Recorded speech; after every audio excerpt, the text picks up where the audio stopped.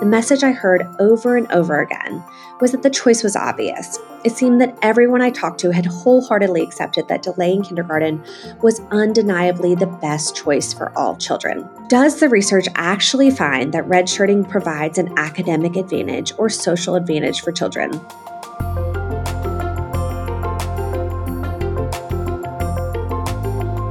Hi everyone, welcome to the Parenting Translator newsletter and podcast. I'm Dr. Kara Goodwin, and today I'm going to be discussing the research behind redshirting, or delaying kindergarten or school entry.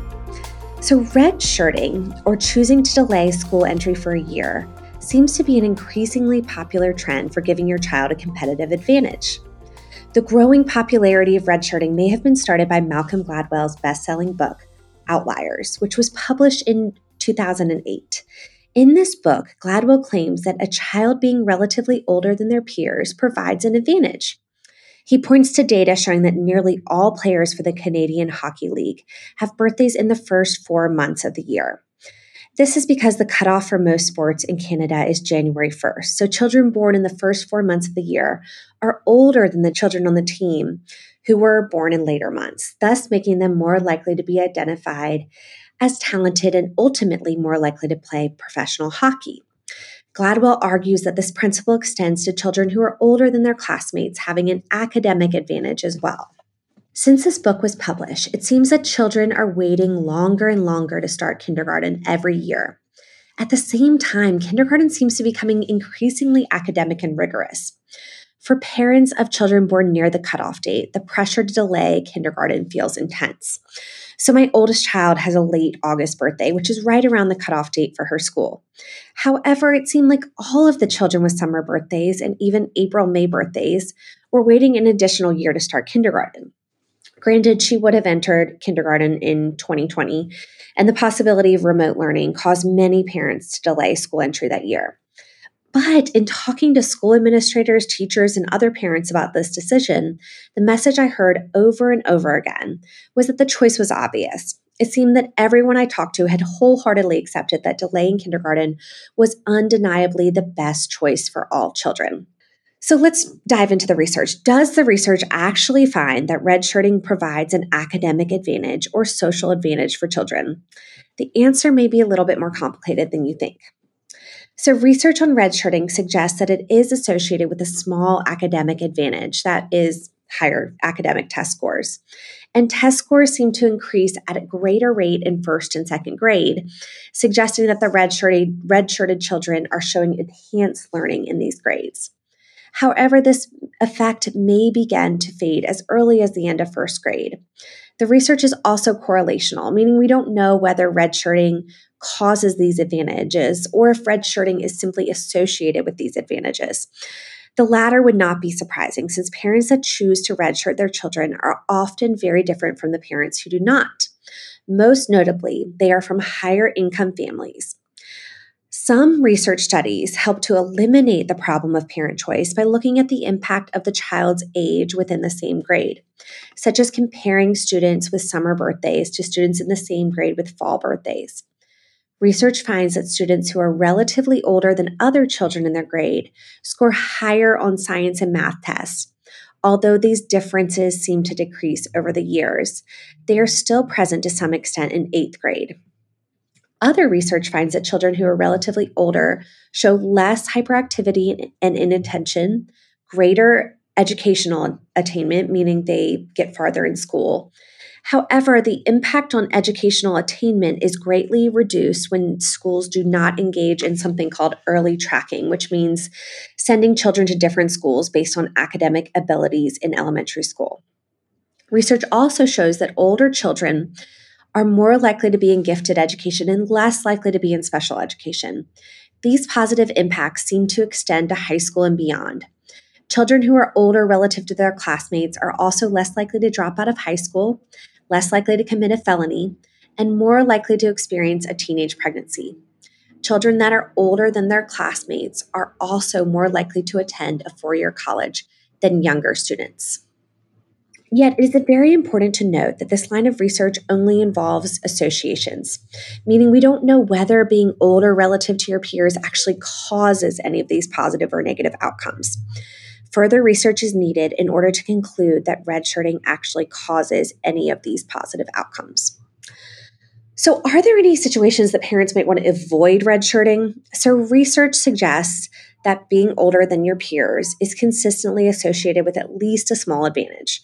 But are there any situations that this might not be true?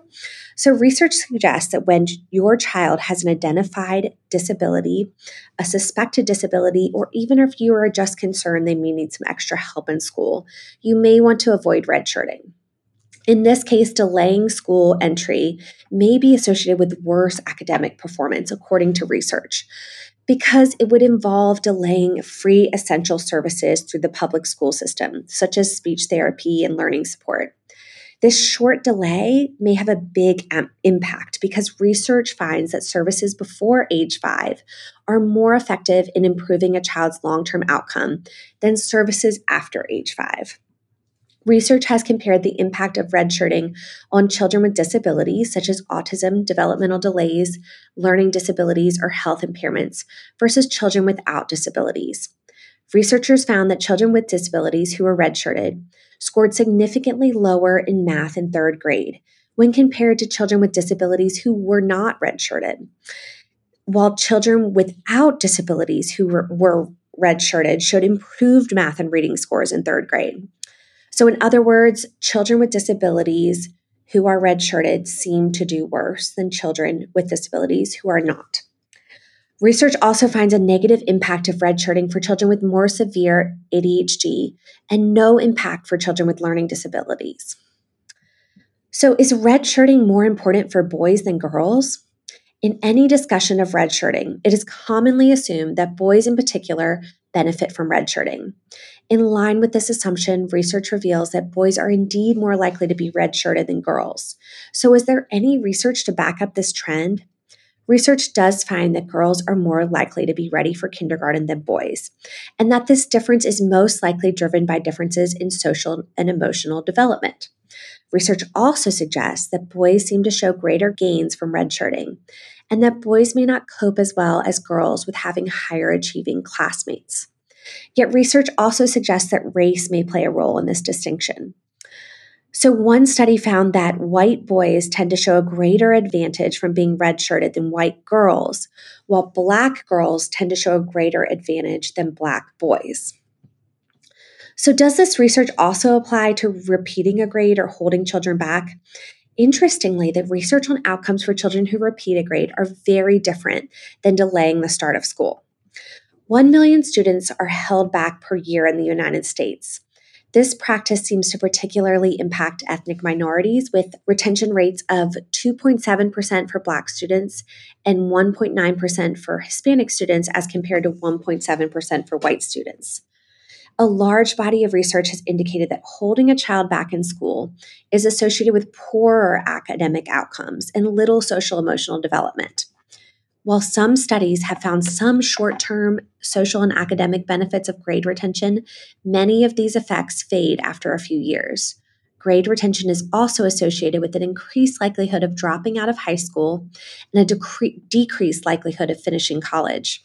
Students who are held back are also more likely to be aggressive in adolescence, and interestingly, later grade retention, meaning after third grade, seems to have a more detrimental effect, perhaps because it has greater impact on children's self-esteem as children get older.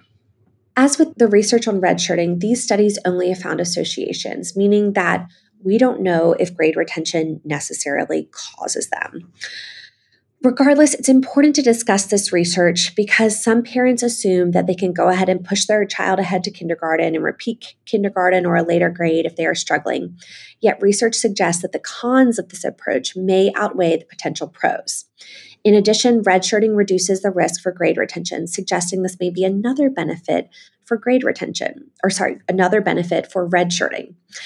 Based on this research, most clinicians and educators advise that parents avoid holding children back or repeating a grade unless there is no other option. If your child's school is pushing for grade retention, present them with this research and see if they can discuss other possible options. But is redshirting fair? The choice to redshirt is a privilege. For most families, delaying kindergarten means paying for full-time childcare or delaying a stay-at-home parent from re-entering the workforce for another year. This is simply not an option for most families. Redshirting as a practice may also increase the ever-widening gap between students from high-income and low-income families, as only high-income families may be able to afford this option when wanting to give their child an advantage. Yet there's also research showing that having older classmates may actually improve the performance of younger classmates, suggesting that the practice of redshirting is at least not harmful to the students who do not make this choice. So, how do you know whether your child is actually ready for kindergarten? The following steps may help you to determine whether your child is actually ready for kindergarten. 1, consider not only their academic skills, which are important, but also their social, emotional, and self-regulation skills. Social skills when entering kindergarten have been found to be related to success as an adult, including the likelihood of graduating college and gaining employment. More advanced self-regulation skills also allow children to catch up even if they are behind their peers academically. And self-regulation skills are associated with improved academic performance. 2, consult with your child's preschool teacher or their preschool director if possible. Your child's teacher should have a good idea of how their skills compare to their peers and whether they have the classroom engagement skills necessary for kindergarten. 4, visit both possible classroom settings. So gain a better understanding of the expectations that are placed on your child in kindergarten versus the expectations in preschool by visiting both classrooms and trying to determine which setting best fits your child's current ability level. So what's the overall translation here? So delaying kindergarten for a year may provide a small advantage to children. It's unclear whether or not this is a permanent advantage or a temporary advantage. However, if you suspect your child has special needs or a disability, you may want to avoid redshirting and start school as soon as possible to get them the services that they need. Parents may want to avoid holding their children back or repeating a grade, since the negative impacts outweigh the positive in this case. Parents may also want to consider that redshirting could increase the ever-widening gap between low-income and high-income children. Most importantly, parents should consider their individual child in this decision. Does your child seem to gravitate more towards younger or older children? Does your child tend to compare themselves to their peers and get upset when they fall behind? Do they seem to benefit from older role models, or do they seem to benefit from serving in a leader role for younger children? Parents may also want to consider the school environment. Is the school more academic or play-based? Do they require children to sit for longer periods of time, or are there frequent movement breaks? Is redshirting typical for children around the cutoff date in this school system? Does the school compare children to others and or use a tracking system for gifted education? Sometimes this choice does not even involve any of the academic advantages discussed above. In August, I will give birth to my 3rd child with a summer birthday. And currently, I'm planning to redshirt all 3 of my summer babies, which is a choice I feel very privileged to have. And what is really driving my decision is not the academic benefits, but the opportunity to have another year with my children in my home. Whatever choice parents make, they should feel confident in doing what feels right for their individual child and family. Thank you so much for listening to the Parenting Translator newsletter and podcast. Tune in next week for more research-backed tips for parents.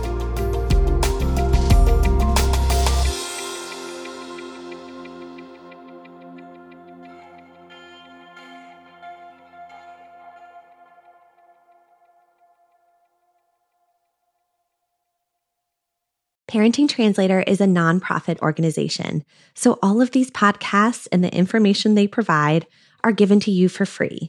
If you would like to support our work, please subscribe to this podcast and rate and review it. Thank you so much.